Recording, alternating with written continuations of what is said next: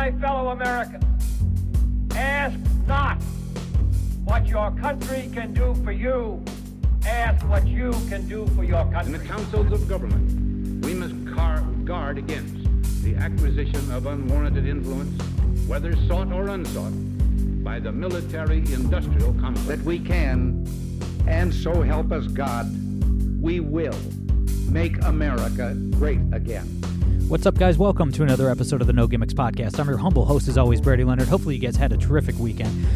Great show for today. I was joined by Stephen Gutowski, founder of The Reload, and we discussed all things gun policy, changes to gun policy last year, what we're expecting to see happen here in 2024, the latest goings-on at the NRA, and all that stuff.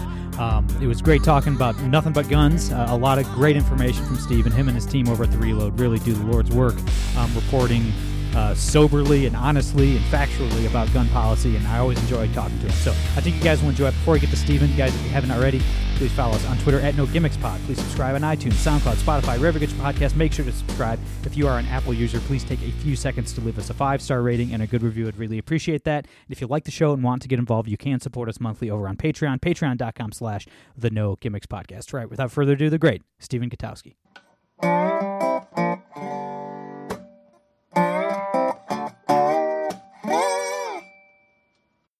All right, guys, we're here at the great Stephen Gutowski, founder of The Reload, over at thereload.com. In my opinion, the very best site for all of the latest news regarding gun policy and the firearms industry. Stephen, my brother, thanks so much for coming back on, man. Hey, thanks for having me. So a ton to talk about. I'm excited for this show because, we do talk about gun policy and stuff, but it's usually, 10 seconds at a time to get to whatever the latest shit show in D.C. is, whatever the news cycle is providing us. But we're going to stick to just guns today. We're going to get to what's going on with the NRA and a couple other issues like that later. But first, I thought it'd be great for you to talk us through a few of the noteworthy court rulings or changes on gun policy that happened either over the last year or what we can expect in the coming months here in 2024. Obviously, this is a national audience, and I'd guess 90% plus, maybe more, of the listeners are gun owners, so a lot of stuff that will affect a lot of people. So I don't really know where to start, so take it away, my brother. Well, probably the biggest thing on a national front is going to be the Rahimi case at the Supreme Court, which is a case they already had oral arguments in last year, at the end of last year. And I don't know, experts seem to think that the people I've spoken to seem to think that they're going to hand that down earlier in the year, this year. Because usually the court will wait until like the very end of the session to announce controversial cases. Now, it's not going to be up there in terms of controversial with something like Bruin or, Dobbs, right? Those big cases that they did a couple years ago, because this case is, I think, one that isn't going to be as like a split decision necessarily. It's probably going to be more. There's going to be more consensus on the court, I think, on this one. And it's one that's not likely to affect a lot of people in the real world directly from the actual ruling, because Rahimi, what that case is about is domestic violence restraining orders, because under federal law, if you have a domestic violence restraining order taken out against you, you cannot possess firearms, right, during the length of that restraining order. Right. Now, this is not an insignificant thing, right? There's a whole civil liberties aspect to all this, and this is a Second Amendment claim. The claim is that this law violates the Second Amendment on its face, meaning that there's no possible constitutional application of it, and so it'll be significant because we'll hear more about what the court thinks of the Second Amendment and how to judge cases based off of it. And so it'll be a sort of an extension on the Bruin test that was handed down 2 years ago in the Bruin case. But as far as practical impact, direct impact, there's not that many people subject to domestic violence restraining orders. That's all I'm getting at. It doesn't. Right. It's not like the Bruin case. The practical impact was huge, and the sort of long-term impact as well, because the practical impact was that it changed the gun carry laws in 8 very big states. About a quarter of the population lives there. And so the way that they issue gun carry permits was completely reworked. And so a lot more people can now get carry permits in places like New York and New Jersey and Massachusetts, California, Hawaii, Maryland. This is places that had what were called may issue laws, where it was sort of a subjective standard as to whether somebody would get the permit. That changed with that ruling. And then also they handed down their new test, which is based on history and tradition, right? They say, you have to look back at the founding era to understand what gun restrictions would have been allowed at the time. And then you have to analogize off of those to see whether or not a modern restriction is constitutional under the Second Amendment. It's sort of an originalist view of the Second Amendment, right? And so that was huge for both those reasons. Rahimi is going to be something where it has an effect on people probably with domestic violence restraining orders, which is a more limited population, obviously, but also could be very substantial because of it's going to expound on that Bruin test. Like, what is, how do we judge whether or not an older law is analogous to a modern law? They went over this a bit in Bruin, but there's been a lot of disagreement in the lower courts on that point. And I think you're probably going to get something like some sort of dangerousness standard put in through Rahimi, where they're going to say, Rahimi he's found to be dangerous and therefore he can be disarmed. They'll go through what the standard for that is. And it really doesn't seem like Rahimi is going to win this case if you listen to oral arguments.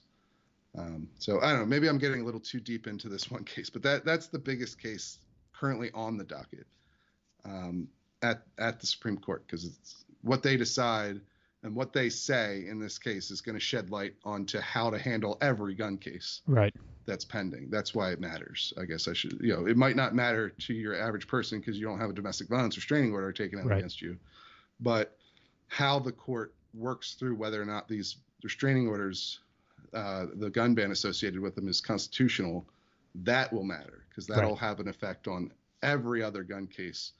Just because Second Amendment jurisprudence is so new. Right. It's weird to say that, right? But it's so new that Bruin was like, Rahimi is, I think, the sixth major, really just the sixth Second Amendment case they've ever taken. There was, Miller, and then you went to Heller, McDonald. There was, you could count Saitano, which was the stun gun case that most people have probably never heard of, but because it was wasn't even a major ruling. But then you get Bruin, which was the fifth case, and now you have Rahimi.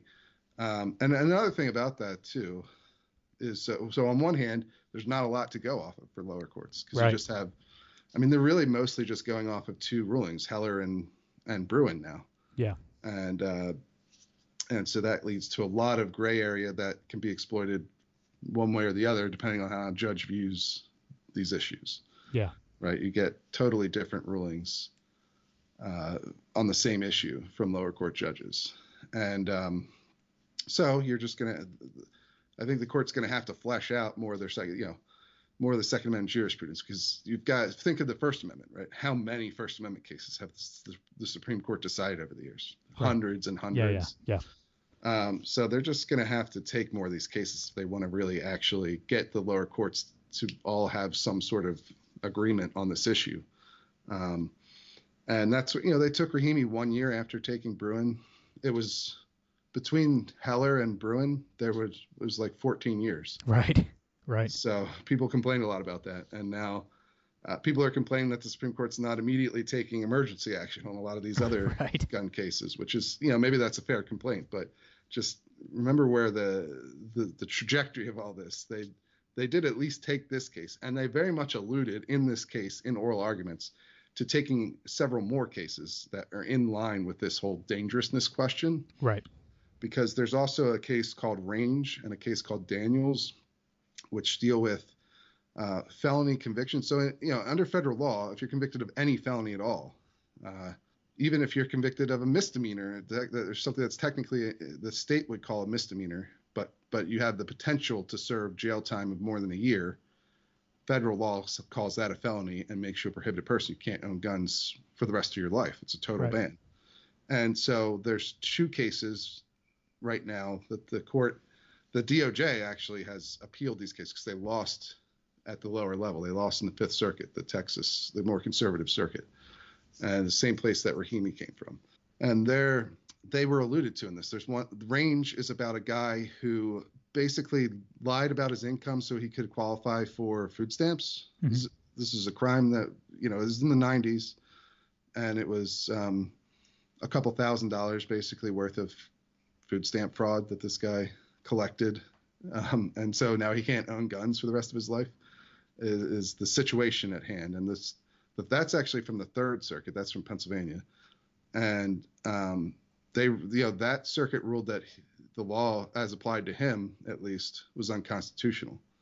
And so DOJ wants that to be heard. And then there's a conviction of a man for possessing weed and a gun, because as you probably may have heard from the Hunter Biden situation, right, you cannot be a drug user and own firearms at the same time. And this, I think this has become increasingly salient in American life, right? Because marijuana use has become decriminalized in a lot of places. Yeah, it's good. It's approaching 30 states. Yeah. Right. And so you have a lot of places where people probably don't even necessarily understand that you can't, according to federal law, you actually can't be a marijuana user even and own a firearm. Right. If when you go to buy a gun, you read that background check, it'll tell you that explicitly, mm-hmm. that it also applies to marijuana. But so that's what that case is about. The lower court struck down his conviction as not being in line with history and tradition. There weren't these sort of bans based on just the use of intoxicating substances, right? There were bans on, for militia members having guns while they were drunk, right? But that's a bit different, right, than a lifetime ban on somebody who has used marijuana. But anyway, so those 2 cases, DOJ wants the court to hear them, but DOJ, of course, wants them to decide on those cases in light of whatever they decide in Rahimi, whereas some of the justices, and I think a lot of gun rights advocates, would like the court to take those up independently and have full hearing on Range and Daniels, and decide, for instance, the big question is, should nonviolent felons be subject to that lifetime gun ban? Is that constitutional? Are their Second Amendment rights being violated by that federal prohibition?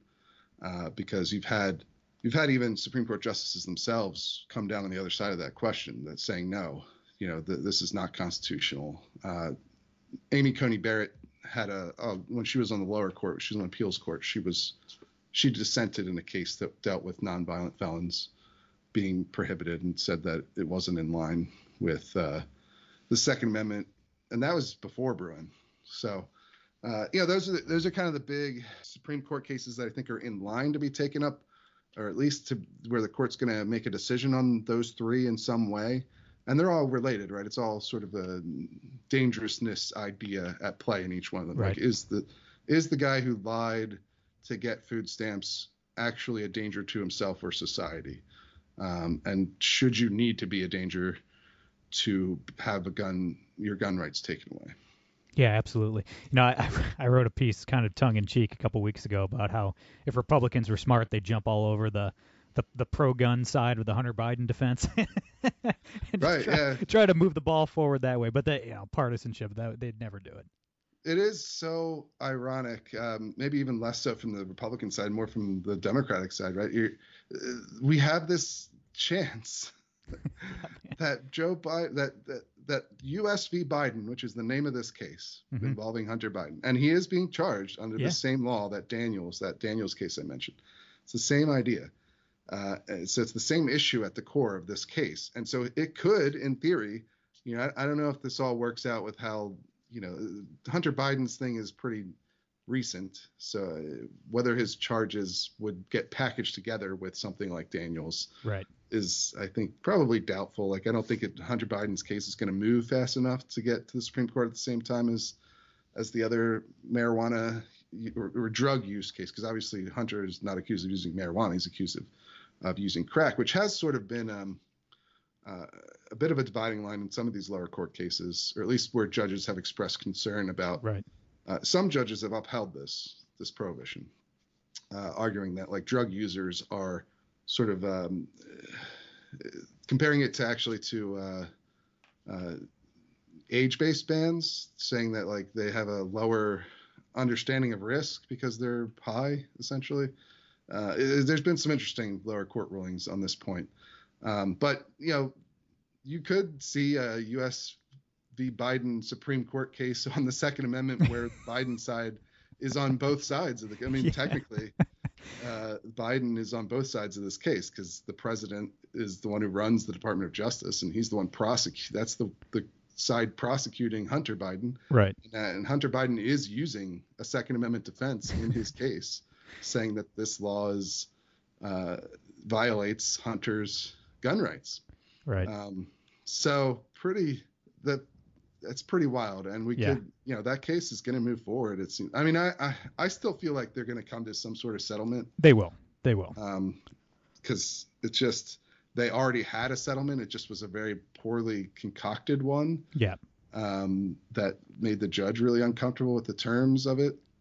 And then when Hunter's side broke it off, the federal prosecutor responded in a way that you might expect a federal prosecutor to respond, which is just like, fine, we're going to charge you with everything. Yeah. If you don't want to take our deal, we're just going to bury you in 50 different charges for the same basic crime. That's just basically the thought of a case called U.S. v. Biden being used to overturn gun laws would just be hang it in the Louvre, man. Hang it in the Louvre. It is certainly remarkable. It's a certainly high drama kind of thing, especially because Hunter is going to he's got all these other legal issues too. And so he'll be in the news, and he could realistically win. It's not even like a totally stunt argument, right? I mean, Daniels won on that argument in the lower courts. And there's probably a pretty good constitutional argument under Bruin that the restriction is incompatible with the Second Amendment. There's no laws at the founding that say you can't own guns because you drink or something, right? Yeah. That would be the comparable thing, or opium or whatever drugs were around in the 18th century or early 19th century. Those laws just didn't exist. No. So you have to use, now that Bruin has this whole section, and that's really been at the crux of a lot of these fights, where it talks about, reasoning by analogy, if there's some new technological advancement that has complicated things that wouldn't have been, wasn't around at the founding era, and it makes, there's like like crack was not around in the founding era, so maybe these harder drugs pose some new societal threat. That's the argument you have to make that the Justice Department will have to make. I mean, Hunter Biden also, he didn't do himself any favors by admitting in his book that he used to smoke crack every 15 minutes or whatever it was. It's very similar to Trump in my mind, where it's like Trump's on tape saying, "I know. Hey, look at these classified documents. Check these out. I could have declassified, but I didn't." And it's like, isn't this cool? Like, we're gonna bomb Iran. Hunter's like, hey, I was doing crack all the time. That time where I bought the gun, that exact time period. Yeah, it might be hard that's why a lot of these cases don't get prosecuted. They're fairly rare as standalone cases, because you have to prove that somebody was like continually using, that they were a user of, that they were addicted to, and often that's hard to do, right? Even he admitted to snorting Parmesan cheese off the floor. He was literally saying, I'm in his book, he literally said he was using crack every 15 minutes at the time period. He didn't have to do that. He went on a whole public tour. He did a media tour. So yeah, it was at that point you're kind of like, what is a prosecutor supposed to do? I know. So there are states that are really swinging for the fences, even post Bruin. Clearly defying Bruin. Specifically Hawaii and California. And can you talk us through the status of what's going on in those two states? California's ban on on carrying a handgun was shot down again, at least the last I read of it. What's going on there? Is the right to carry in California relatively safe for now, or what's going to happen out there? Yeah, so I mentioned earlier, right, that the Bruen case practical effect was that it struck down a lot of these permit laws. The people could now get gun carry permits in some of these big states that had banned it. It kind of made it effectively impossible for most people to get them, using this subjective system. Well, those states are still run by all the same people who don't want people to carry a gun. Right. And so their solution was to enact what I've been calling Bruen response laws, but they basically include sensitive places restrictions, or what most people would call gun-free zones. Right. And because the Supreme Court in Bruen nodded at the idea that there are some sensitive places where you could prohibit guns that are, there's a long-standing tradition of this, like courthouses or right. polling places or so forth. They were making this point to say that you can't just ban all of Manhattan because there happens to be a lot of people there and they right. have a police force that's ostensibly dedicated to protecting the public. And so they were saying, look, you can't just say everything is a sensitive place, was their point. But that's kind of what these states have done.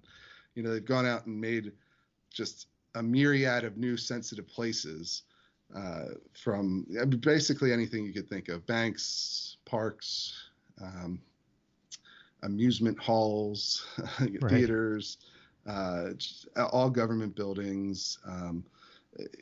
And the biggest one was they actually swapped presumption for publicly accessible private property. So stores and restaurants and things like that, where they said, where most people live, and this has been the case everywhere, basically forever. There's really no, this is a completely novel concept, but traditionally, if someone doesn't want you to carry in their store, they can post a sign that says no guns allowed, right? Right. And in fact, in some states, that sign doesn't even carry the force of law. There's no crime right. of carrying. You get charged with trespassing if you refuse to leave, if they figure out that you're carrying, that kind of thing. But these new laws have what at least gun rights activists have started calling a vampire provision, which is where people cannot carry on publicly accessible private property unless they are explicitly invited onto that property. So it would be the opposite. They'd have to, the store would have to post a sign that says you can carry here. Right. And so the effect of this, especially in California, is a great example because their law went into place briefly, and we'll explain that the whiplash situation going on out in California. But their law, there's like 26 new gun-free zone areas throughout the state. And then they also have that vampire provision. And so what this means in practice is that you really can't legally carry anywhere and they also ban it from parking lots attached to the sensitive places. So, if there was a daycare center in a mall or something, you couldn't carry in the mall or any of the sensitive place. And that would only, and the mall would, if it doesn't post a sign that says you can carry there, you wouldn't be able to carry there. And so effectively it just makes it like streets and sidewalks, not even all sidewalks, because some sidewalks are between parking and the facility. Right. So, but really it's an effective ban on gun carry. And that's what we saw in California. The law, now what happened there was the law got blocked as unconstitutional. Enforcement of the law was blocked as unconstitutional by a federal judge. And he blocked the whole thing, basically, right. All the challenged portions of it, at least. And then he didn't issue a stay on his ruling, which meant that, and he did it before the law was going to go into effect. The law was scheduled to go into effect January 1st, and this ruling happened in December. And so it was just going to keep the status quo effectively. Like all the other rules that they had before they passed this new law would still be in effect. But the new law wouldn't go into effect, so nothing would change on that front. Then that got appealed, of course, by California, and the this is where it'll get really technical for a second. When you appeal something in the federal courts, first you go to a panel of judges, 3-judge panel in the appeal court, and then you can go, if you lose there, you can go to the full court in an en banc panel, and then you go to the Supreme Court, right? Well, between each of those steps, there's something called a motions panel that's put together that kind of acts as like a middleman from the district court judge to the next panel, the next step of this process, and they just handle some of the motions, some of the requests from either side before the panel gets put together to handle the case. And so that panel, the motions panel, issued an administrative stay on the lower court ruling, and just a total stay. So none of it, just reversed everything in practice. Right. And so that let the law go into effect for about a week, because the motions panel did that, and then the merits panel, some of this stuff is opaque. You don't know exactly what's going on. When the merits panel was formed, might not have been formed until that, later on. But so for about a week, California had their effective ban on gun carry in place. And then the merits panel, the group of judges who's actually going to hear this case, they came in and reversed the stay altogether. So now the lower court ruling saying the law can't be enforced is back in place. And so in California right now, you can carry like you were carrying back in December, for instance. And so, it's been a bit of a whiplash thing there. And it was only 2 judges of the 3, and we don't know who they are yet. Right. One of the judges wasn't able to sit for the consideration of that motion for some reason. I don't know. So there's a lot of little technical things there. But the practical effect is that you could carry in most of California before. Then for about a week, you couldn't really carry anywhere effectively. Yeah. And then now it's back to where it was before. And the next date in that trial is set for April, so it's probably not going to change. They could. I don't want to you might get another stay that comes out that's a partial stay or something like that. Right. It's not impossible. Hopefully that won't happen, because hopefully the judges understand how much whiplash this is putting on regular people, both in law enforcement and just your average carrier, because we're constantly switching whether carry is perfectly legal or something you can be arrested and thrown in jail for. That's not a great way to run a state, presumably. And then in California, in Hawaii, it's actually a worse situation. They had a similar kind of law go into place, except that their law also changed the requirements for their purchase permits. Hawaii has purchase permits for every kind of gun. Right. So most states that have a purchase permit, it's only for handguns, but Hawaii has it for everything. And the problem is that they changed their requirements for the training that you need to obtain before you can get one of these purchase permits. And also a carry permit, but the purchase permit may be a little more immediate issue for most people there. And so they have this new standard that each county has to get its process up to. And the problem was that Honolulu, which is the largest county in Hawaii, and I think most of the other counties as well, didn't actually put a process in place by January 1st, which is when this new law goes into effect. Right. And so they had to stop issuing purchase permits 2 weeks before that, because the purchase permits are good for 2 weeks. And I don't know why this was their reason. They had to stop issuing those because they wouldn't be valid anymore once the new law went into place.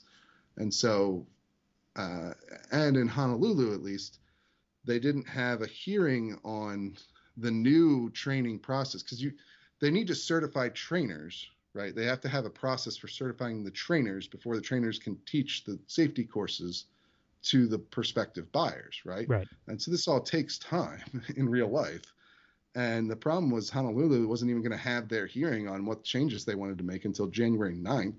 And then it takes at least 10 days after that for it all to get certified. And so you can see there, if you stop issuing 2 weeks before January and you're not going to have your process done for the safety training requirements until January 19th, you're kind of shutting off all gun sales for that entire period. So as far as I understand it right now, you cannot buy a gun legally in Honolulu because you cannot obtain this permit that's required to do it because they haven't certified the safety course. They haven't certified the trainers to teach the course. And then even after that, of course, the trainers actually have to teach the class. Right. Which is going to take, however long that takes, at least a day. Right. So, and that law has been challenged too. They're actually likely to, the sensitive places aspect of that law has been challenged. This part is actually much harder to get at. And I wrote about this a little bit at the Reload because I think most people would hear that, right? Oh, that's like a month where they just ban gun sales. That's obviously unconstitutional, right? Like that has to conflict with the Second Amendment. And I think that's probably right. But the problem is it was more a result of negligence, I would say, right? Than like they're not intending to cut off gun sales going forward. They just don't really care about actually getting the process in place quickly enough so that there's no disruption in gun sales. Right.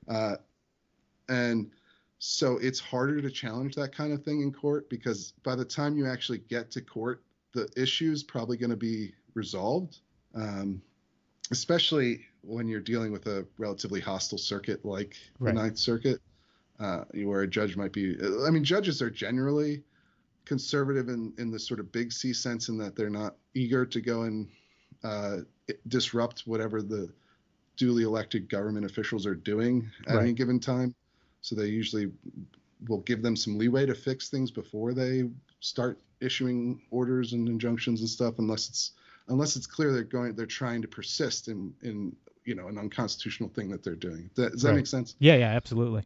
And we'll see. That's why it's hard to challenge these kind of things. Right, and time will tell if there is that malicious intent or not. If it is just negligence and they didn't have the processes in place and all that. Yeah, and I think negligence is the right word. It's not like it's more like they just don't. They understand that they should have done this faster. Right. But they don't care that much. Right. That people can't buy guns. You know what I mean? Yeah, absolutely. So they understand they can't just ban everybody from owning guns forever, but they also it's not a big deal to them if it takes longer than it should for it to happen. Yeah, absolutely. That makes sense. A few quick items of note before I let you go, man. This is expected. This isn't a surprise at all, but it's one of my favorite types of stories. Non-compliance. I'm a big fan of non-compliance. In Illinois, citizens were supposed to register their rifles with the state, and almost nobody did. I mean, I think I read at the Reload it was around 1%. Or something like that. So yeah, what's the latest out of Illinois' failed apparently registration attempt? Yeah, so this is part of the so-called assault weapons ban, right? And Illinois is interesting because we actually have a little more insight there than we normally would, right? Because oftentimes you're just dealing with, here's an estimate of what people think the number of guns affected would be, and here's how many actually got registered. That's like if you remember the pistol brace registration scheme from the ATF last year, same sort of idea. Nobody knows how many pistol braces are out there, but there's estimates, and then we know how many got registered, and it was some small fraction of the number people think exist. Right. You actually have a better understanding in Illinois because Illinois has what's sort of effectively a gun owner registration system, right? They have the FOID cards, the firearm owner identification cards. So you know how many people own guns in Illinois. And so we know how many people registered a gun under this ban, which keep in mind, this affects some of the most popular guns in the country, right? AR-15s are the most popular rifle in the country. There's estimated to be something like 25 million people who own them. There's a George Washington University survey back in 2021 that asked this question. And so you can look at how many people registered them versus how many firearm owner there are in Illinois. And yeah, it's about 1.2%. Apply. Now, look, not everybody who has a firearm owner identification card probably owns these kinds of guns, but again, they are very popular guns, and it expands well beyond just AR-15s. Right, this law applies to all sorts of different guns. So it gives you a pretty straightforward idea that this was not very successful. There also is some question that I don't have the answer to this, so just to give everyone a heads up on this, but the National Firearms Act, right? It requires registration of all fully automatic weapons in the United States, right? And new sales of fully automatic weapons in the United States have been banned since 1986. Under FOPA, there was an amendment that banned new sales. But the number of machine guns, of fully automatic weapons being registered, keeps going up. And the reason for that is that law enforcement is not banned from owning them and has to register them. Right. And so there may be something going on there as well in Illinois. I'm not as clear on whether or not law enforcement has to register their so-called assault weapons. And so that the number may actually be even lower than it appears on first glance. So, but this is, as I think you alluded to, not an unexpected outcome. This is kind of what you see, especially in the United States, with registration and confiscation efforts. I mean, there was, I mentioned the pistol brace ban. There's also the SAFE Act in New York. There was estimated to be a similar actual success rate of registration there. You could look at the New Jersey magazine ban when they lowered their limit from 15 to 10 a couple years back. That was actually confiscation. You weren't allowed to keep possession of those magazines. And the New Jersey State Police had exactly 0 of them turned in during that time period. So, look, there's other ways to, this is what you'll hear from a lot of these places. The ATF said this specifically in the pistol brace situation. There are other ways to comply other than registration or turn in with most of these laws. But I think there's pretty good reason to think that it's just a lot of mass noncompliance going on. Right. You love to see it. In 2020 and 2021 specifically, we saw record-breaking gun sales, especially with women, with minorities, specifically Black Americans, and more than anything, the numbers of first-time gun buyers, specifically in 2020 with all the rioting and the political unrest and what have you. Obviously, I think the entire country would have ran out of money if we were buying guns at that clip, so it has slowed down a bit. But where are we at the end of 2023? Where are we in terms of sales historically? Are we still like way ahead of 2019 pre-pandemic levels, or are we kind of back to pre-2020?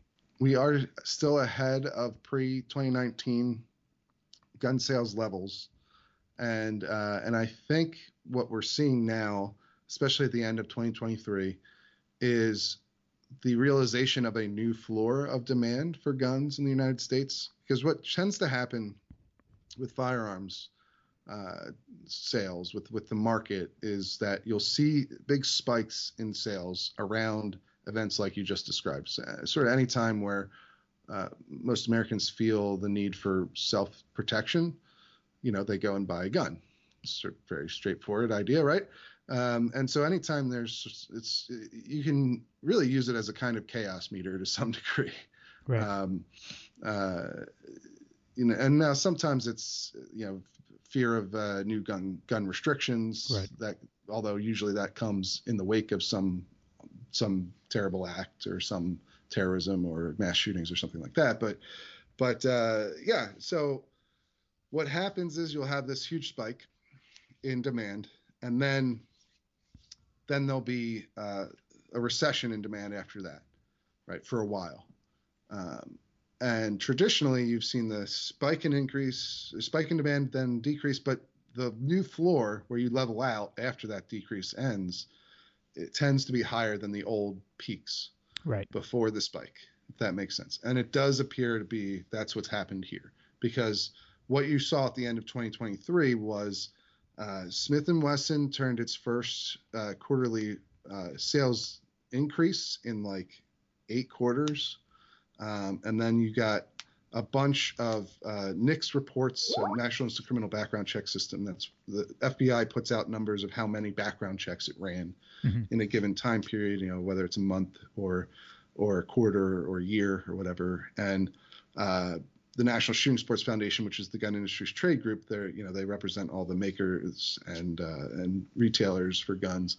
And they'll do an analysis of those NICS numbers, because the NICS numbers by themselves, if you just look at the raw numbers, that includes a lot of other kinds of checks that aren't related to gun sales, mainly like permit checks. And some states will recheck their people who have gun carry permits every single month, so it kind of distorts the raw numbers. But if you take the FBI also codes those, so you can look at just the ones that are sales related, and that's what the NSSF does.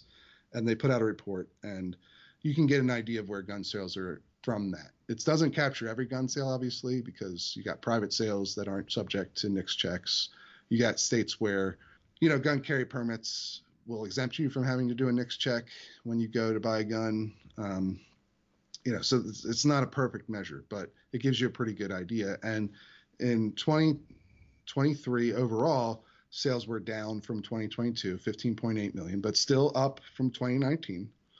However, the end of the year, you saw 3 straight months of year-over-year increases in NICS checks, in adjusted NICS checks. And so the last quarter of 2023 was actually up 4.6% over the last quarter of 2022 in terms of guns, effectively in terms of gun sales. So, you're seeing that the industry kind of turn a corner there, and demand is, it wasn't it wasn't back to the 2020 levels by any means, but it was still, here's where our new floor is. And it's likely that you're going to continue to see an increase in demand through 2024, because election years also happen to spike gun sales number. And the election we're going into here, I think a lot of people are, one, you have the obvious gun policy issues where the president is running for re-election on a very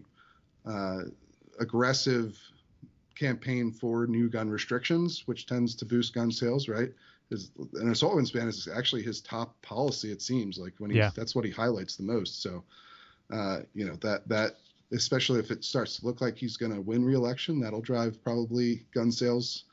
And then obviously there's sort of, Trump versus Biden again, and the potential for whatever chaos or destabilization that could come from that may well drive gun sales too.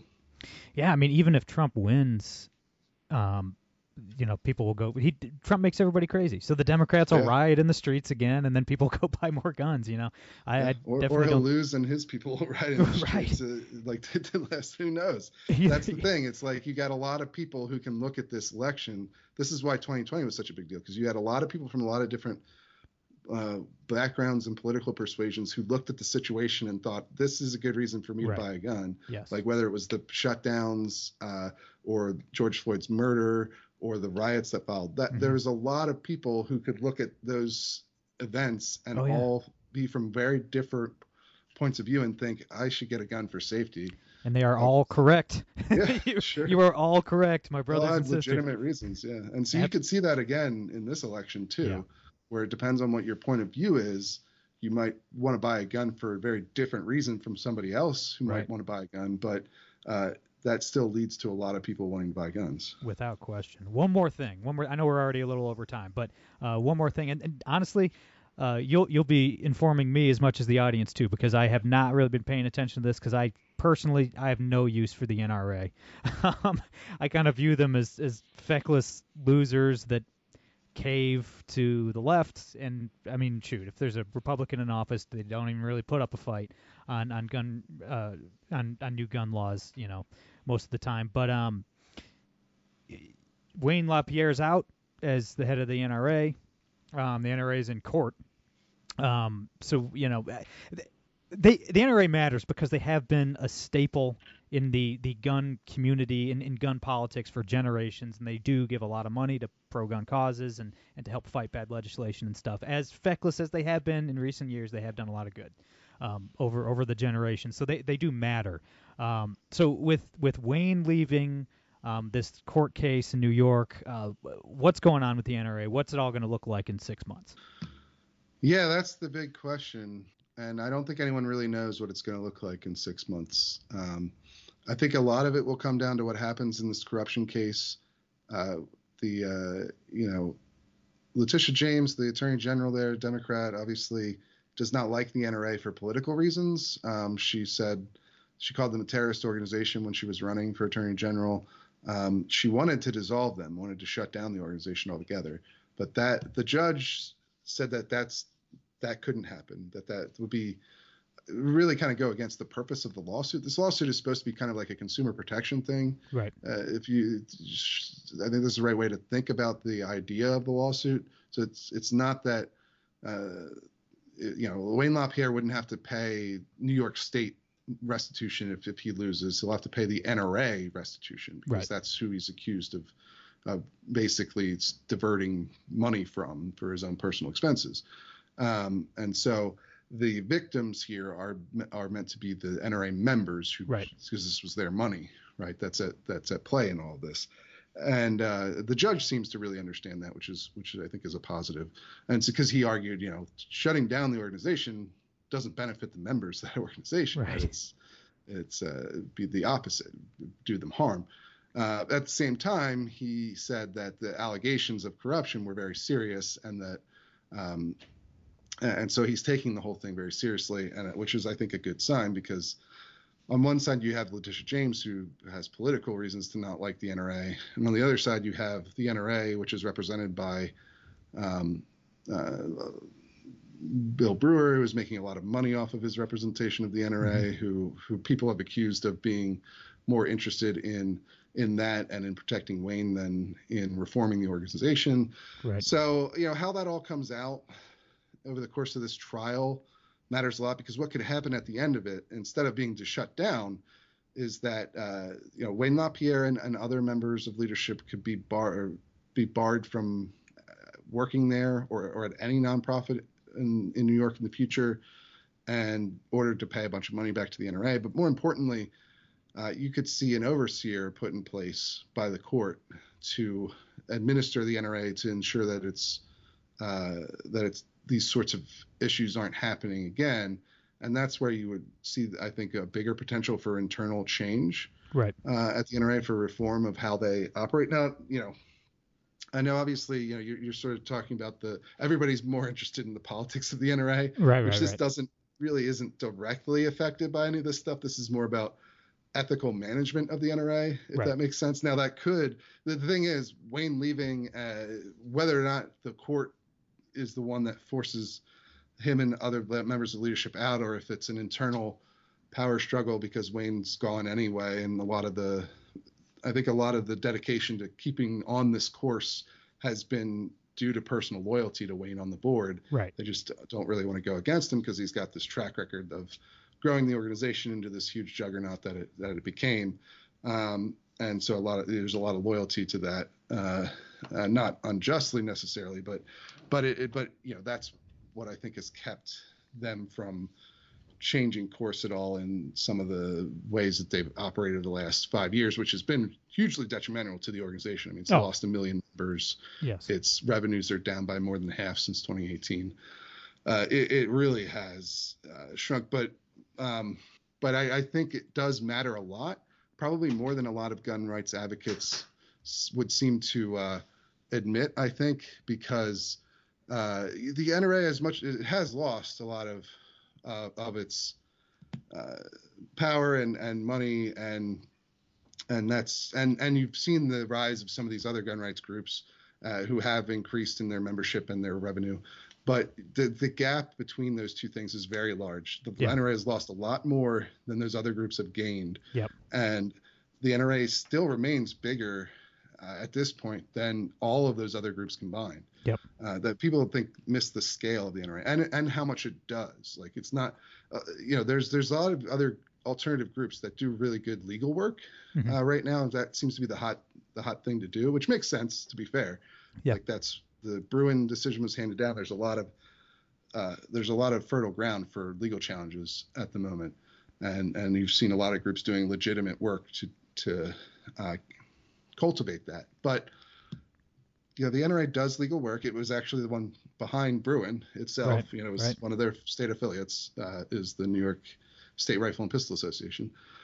But also, they do so many other things that nobody else really has come up to try and replace, like state level lobbying, and they do all sorts of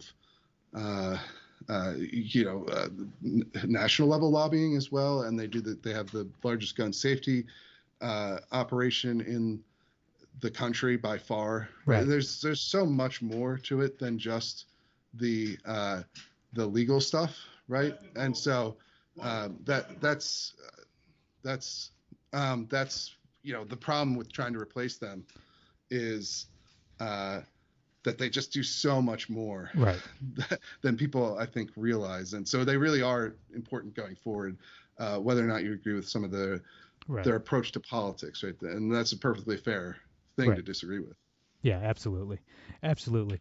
Thanks so much, man, for doing this. Yeah. Hopefully I mentioned you before we started recording that I thought you were on the show about 6 months ago, and it'd been over a year and a half. So working in politics, the years really fly by. But let's not take a year and a half next time. Let's get you back on this year. I really appreciate it. Where can everybody follow you online, find your work, and become a member over at The Reload? Yeah, thereload.com is the place to go for that. You can sign up for our free weekly newsletter. We don't, cram your inbox with 100 different emails. It's just one email a week. And of course, you can buy a membership too if you believe in sort of the reporting that I'm doing, and you want to get access to hundreds of pieces of exclusive analysis that you can't find anywhere else as well. You also get our podcast a day early. So, there's a lot of value, I think, in a Reload membership. But yeah, head over to thereload.com. That's where you can find it. Absolutely. Everybody follow Steven. He's great. Everybody check out The Reload. Steven and his team really are the best in the business, in my opinion. That's all I got for today. I'm Brady Leonard. I'll be back on Monday. No gimmicks.